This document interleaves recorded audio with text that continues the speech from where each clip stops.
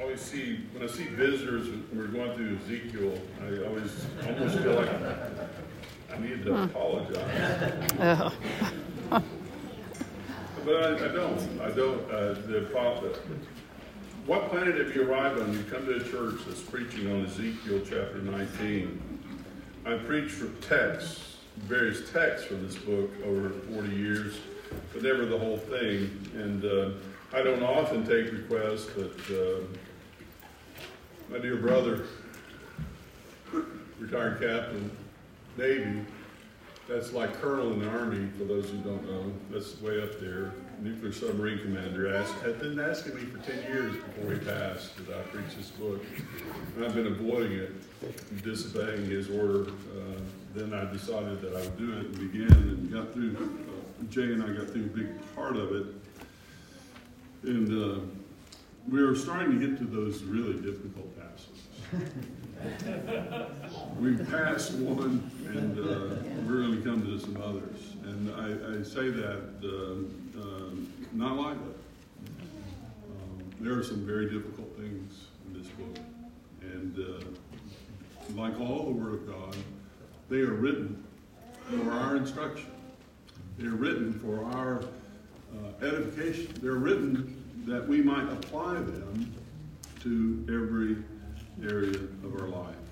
So with that in mind, I'm going to begin reading at chapter 19. I'm going to read through chapter 20 and verse 17, and tonight we'll pick up at verse 18 of chapter 20. So give your attention to the reading of the Word of God.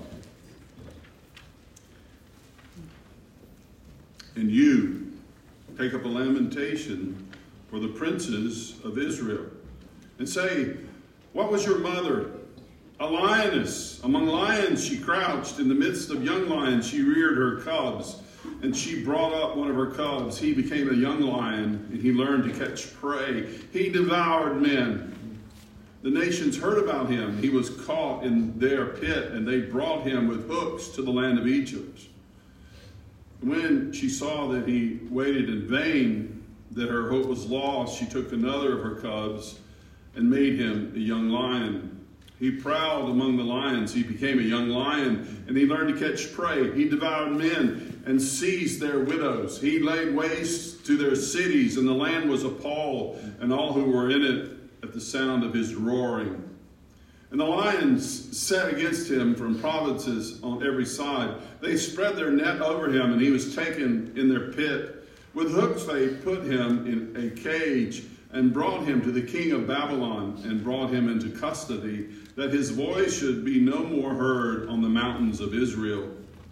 Your mother was like a vine in a vineyard planted by the water, fruitful and full of branches by reason of abundant water. Its strong stems became rulers' scepters. It towered aloft among the thick boughs. It was seen in its height with a mass of its branches.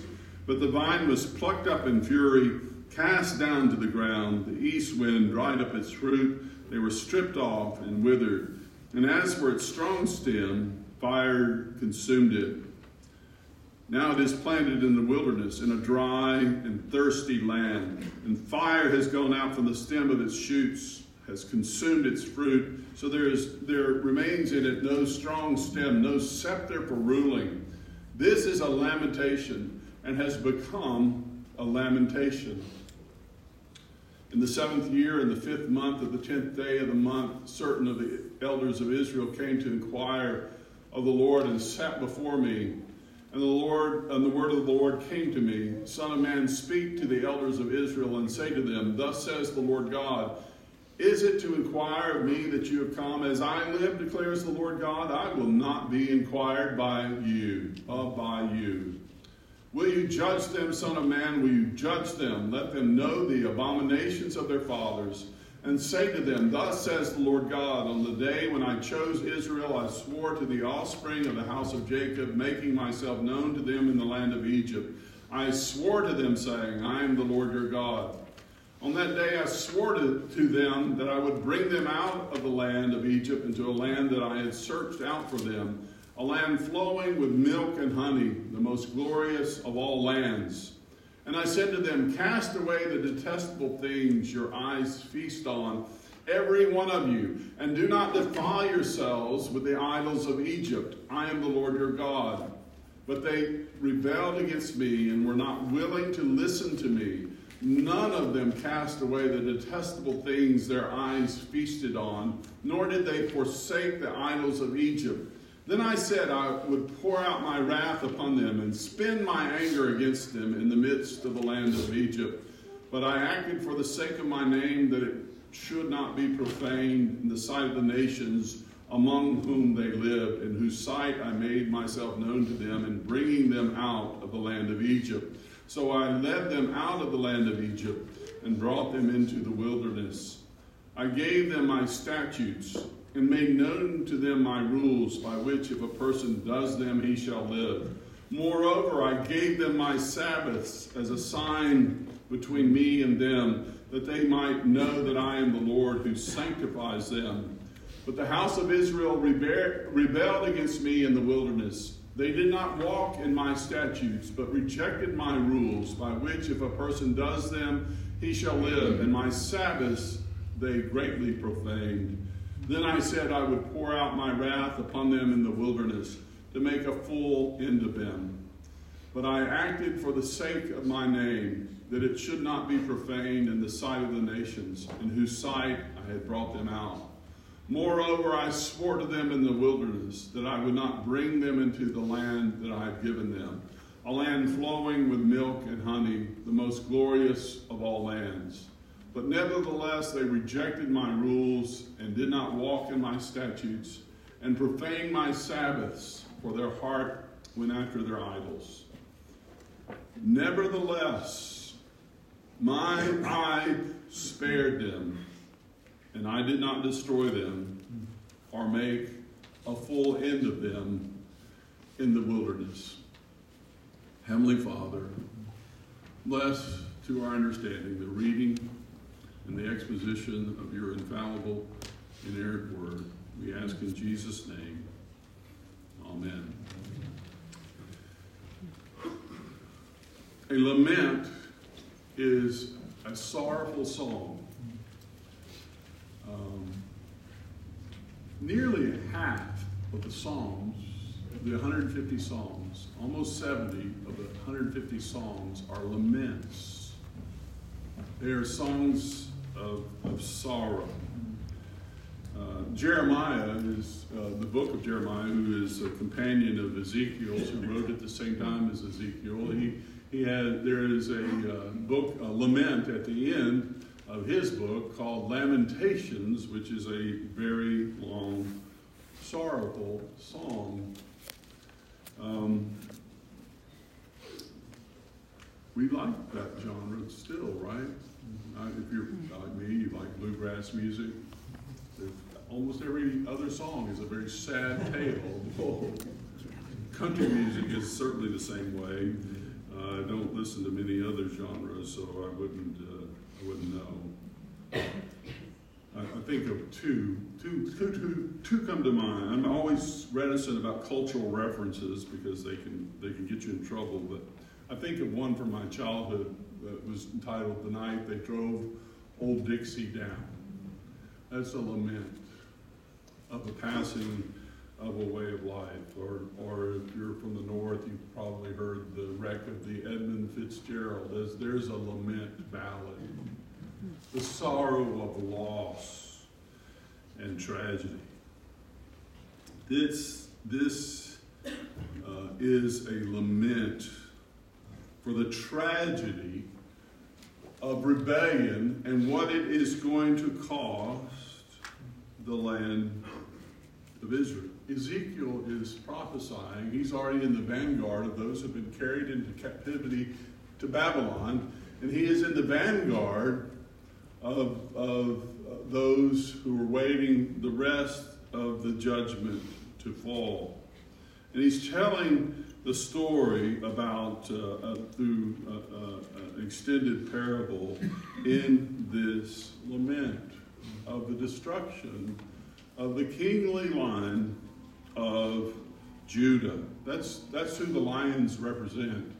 If you remember when Jacob gave his blessing to his sons in Genesis, he came, he gave them each a title, he gave them each a name, and he came to Judah, and he says, Judah is a lion's whelp.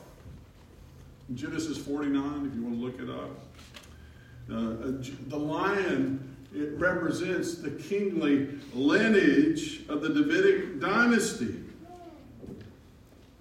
And these, specifically, he's talking about two cubs. And if you follow the historical background in 2 Kings, the last 3 or 4 chapters in 2 Kings, you don't have to watch those wretched movies called The Game of Thrones. I've never watched one, but I've heard about them. I've read enough history to know that they're based in fact. They're wretched tales of what kings do. And this lament, if you read it and understand it, is a tale of what these kings did. And there are two kings that are specifically in mind. One is Jehoahaz. He was carted off to Egypt after the defeat of his father Josiah in a terrible battle. He's carted off to Egypt where he dies. The second king is probably Jehoiakim, or maybe it's Zedekiah. They all run together, kind of. And so they may be conflated. Nonetheless, these two kings that tried to lead a rebellion and keep Israel intact as a nation, when God said, no, you need to surrender and take your lumps and go into captivity. They decided, they got full of themselves and they decided that they wouldn't do that.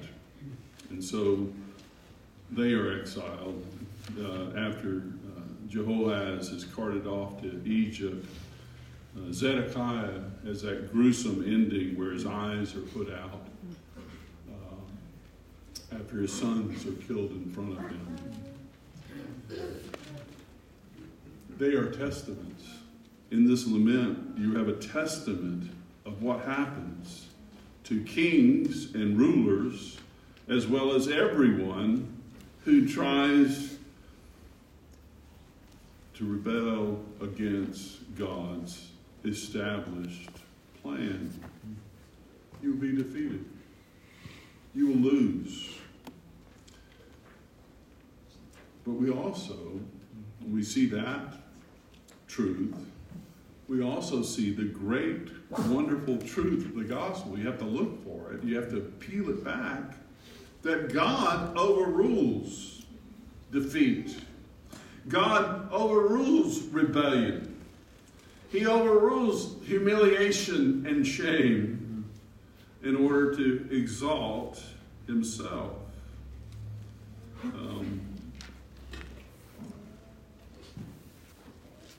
That's the first part of this song is about these young cubs that are in rebellion, that become lions. They grow strong, and then they are carted away and destroyed. The second illustration is one that we saw last week, back in chapter 17, and before that we saw in chapter 15, the illustration of a vine. And we referenced all those passages like Isaiah 5, where Israel is compared to a vine, a flourishing tree that reaches enormous height, and its arrogance and its overgrown entanglements are cut down and they are burned. The places of great wickedness that were put in the place of the worship of God. It is, again, a picture of what happened in ancient Israel around 591 BC. The historical facts that are borne witness to here are corroborated even in the human annals of history. We see it, if you're a student of history, and if you're a student of the Bible, you are a student of history. You know that the history of mankind is one rebellious nation after another brought low. The greatest example of a great nation in history is the Roman Empire. And for over 1,000 years, the Roman Empire ruled. Many have tried to emulate it since, but none have made it to its extent and depth of influence.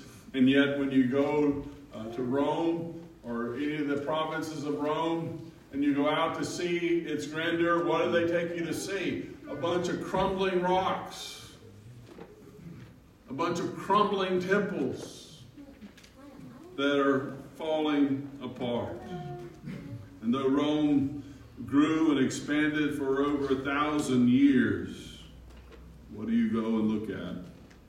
You go and look at a ruin. Because that's what happens to all before a sovereign God. Wicked nations will be brought low. All wicked nations, and as we learned last Sunday night in chapter 18, all individuals in rebellion against God will be held accountable to him. The Apostle Paul says it in the book of Romans so well. There will be tribulation and distress for everyone who does evil, to the Jew first, and then to the Greek. And here we have the Jew first. The tribulation and the trouble that is falling on Israel. Chapter 20 continues this thought about Israel's repeated rebellion. And it goes through a history of the Old Testament, of the people of Israel. And one of the things when you read the Old Testament in particular is you notice that again and again God's people are doing well, and then all of a sudden they decide to worship idols or make some foreign alliance that God is not pleased with, and they are judged. And so Ezekiel, the preacher that he is, simply goes through the Bible from the beginning of the history of Israel and points these things out. Ezekiel is given here a word from the Lord.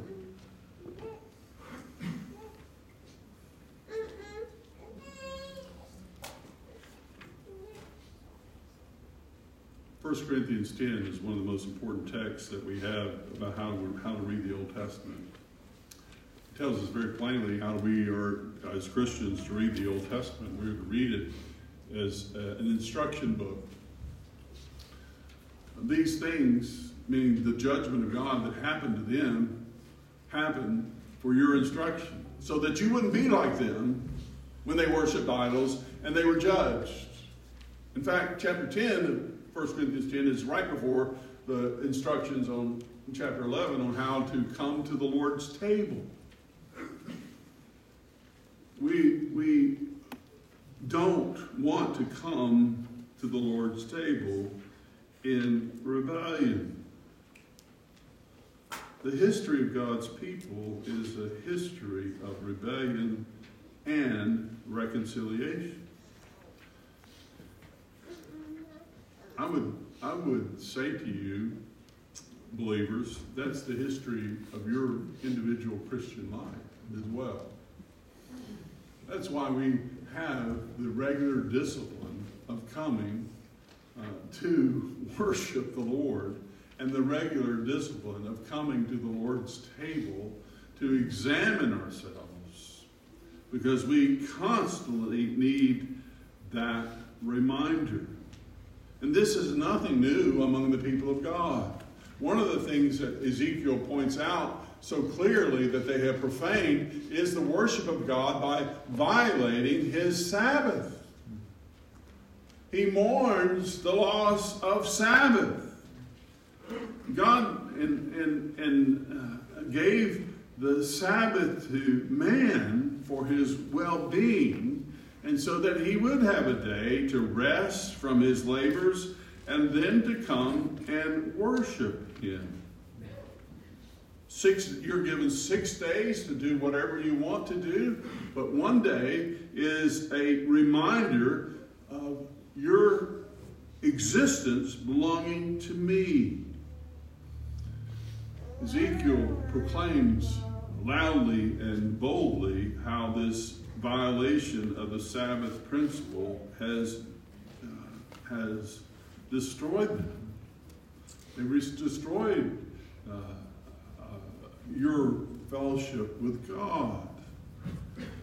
We in America, we tend to take the Sabbath, even in the American church, we tend to take the Sabbath principle not seriously. Not seriously at all. Our confession is very strict about it. Often we set that part aside. It is a tragedy, truly. You know, there are essential things that have to be done on the Sabbath, and I'm glad we have military, we have police, firemen, medical workers who are available for us on Sabbath. Jesus made it clear those essential things have to take place, they have to be done. But for the most part, those things, most of us are not preoccupied with those things. It is important for a day to be set aside for rest and for worship. It was so strict. The Sabbath was so strict in the Old Testament. Why was it so strict? In Numbers 15, you have this, he refers back to the rebellion in the wilderness. In Numbers 15, there's this guy, they catch him gathering sticks for fire. You think, well, that's not too bad. And that's what they thought. This can't be too bad, but we're going to hold him, you know. And seek God about what should be done. And God institutes the death penalty for this man. It's shocking. It shocks our sensibilities. It does mine. And you have to ask why. Hebrews chapter 4 in the New Testament instructs us. Because the Sabbath principle of the Old Testament was a picture of the gospel. Hebrews chapter 4 says, there remains a Sabbath rest for the people of God. You do no work on the Sabbath to be reminded that your salvation is not of works. Your salvation is all of grace and none of you. That's why the gospel is always at stake in the face of the religions of the world. Because man's religion is always about what you can do to earn favor with God. The Sabbath principle is God has brought about salvation. It has nothing to do with your effort. That it is by grace alone, through faith alone, in the finished work of Christ alone, and nothing else. Our confession is very clear. We are to keep a Sabbath, but it's also very clear we're not to keep a Jewish Sabbath.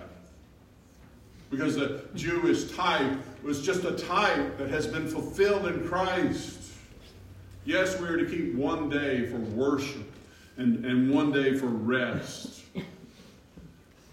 But the main point of it is the gospel of grace. The people of Israel had totally set it aside. As so often it is being set aside today. We need a day to come aside and come to the place that God has given us, wherever you're called to be in a local church, to hear God's word opened and read and applied. This is what God desires for his people. And the history of God's people, again, is repeated rebellion. But at every time, and this is what's so glorious about Ezekiel, I always focus on the really bad things, you know. I think that comes from my days as being an offensive lineman. You know, the only time you got recognized is when you did something bad. You know, everybody's, oh, he did something terrible. And that's my tendency to look at bad things. But in every place, in Ezekiel, have you noticed this yet? In every place where it's really bad, there comes a verse 17. Nevertheless, I spared them. They deserved the worst judgment ever. But I spared them. I did not destroy them, nor make a full end of them in the wilderness. God desires that his name be made famous among the nations. Who in the world does he think he is? God? Exactly. That's who he thinks he is, because he is. He is God, and he alone deserves worship and honor. A gracious God does not destroy us. He does not give us what we deserve, but he welcomes returning sinners. These lions of Judah, these two that are mentioned in the beginning of our text, are wiped out because of their foolishness and their failure to listen and observe what was happening.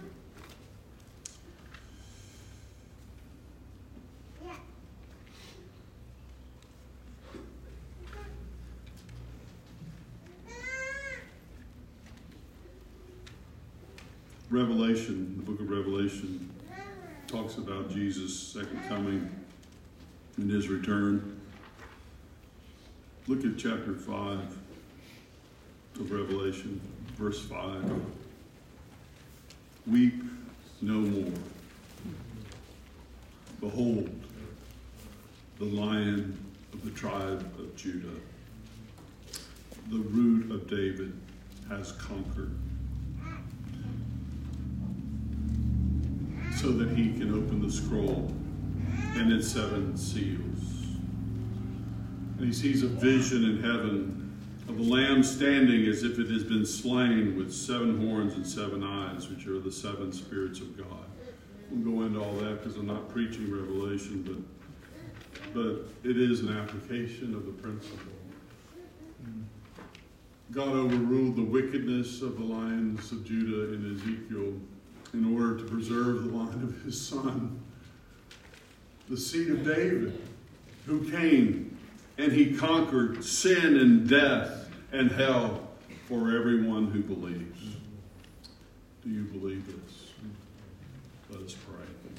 Father, we thank you for this glorious fulfillment of the gospel, that we read these difficult passages and we wonder how in the world you used this terrible time in the history of Israel. Now we realize, reading back into it, that you did it for us, that we might understand our own sin and rebellion and our own need for your deliverance. And we thank you that our Lord Jesus Christ is the Lion of Judah, who fulfilled all the types, and we conquer in him and because of him, through faith and trust in him alone and what he has done to deliver us from death and judgment. We thank you for this in Jesus' name. Amen.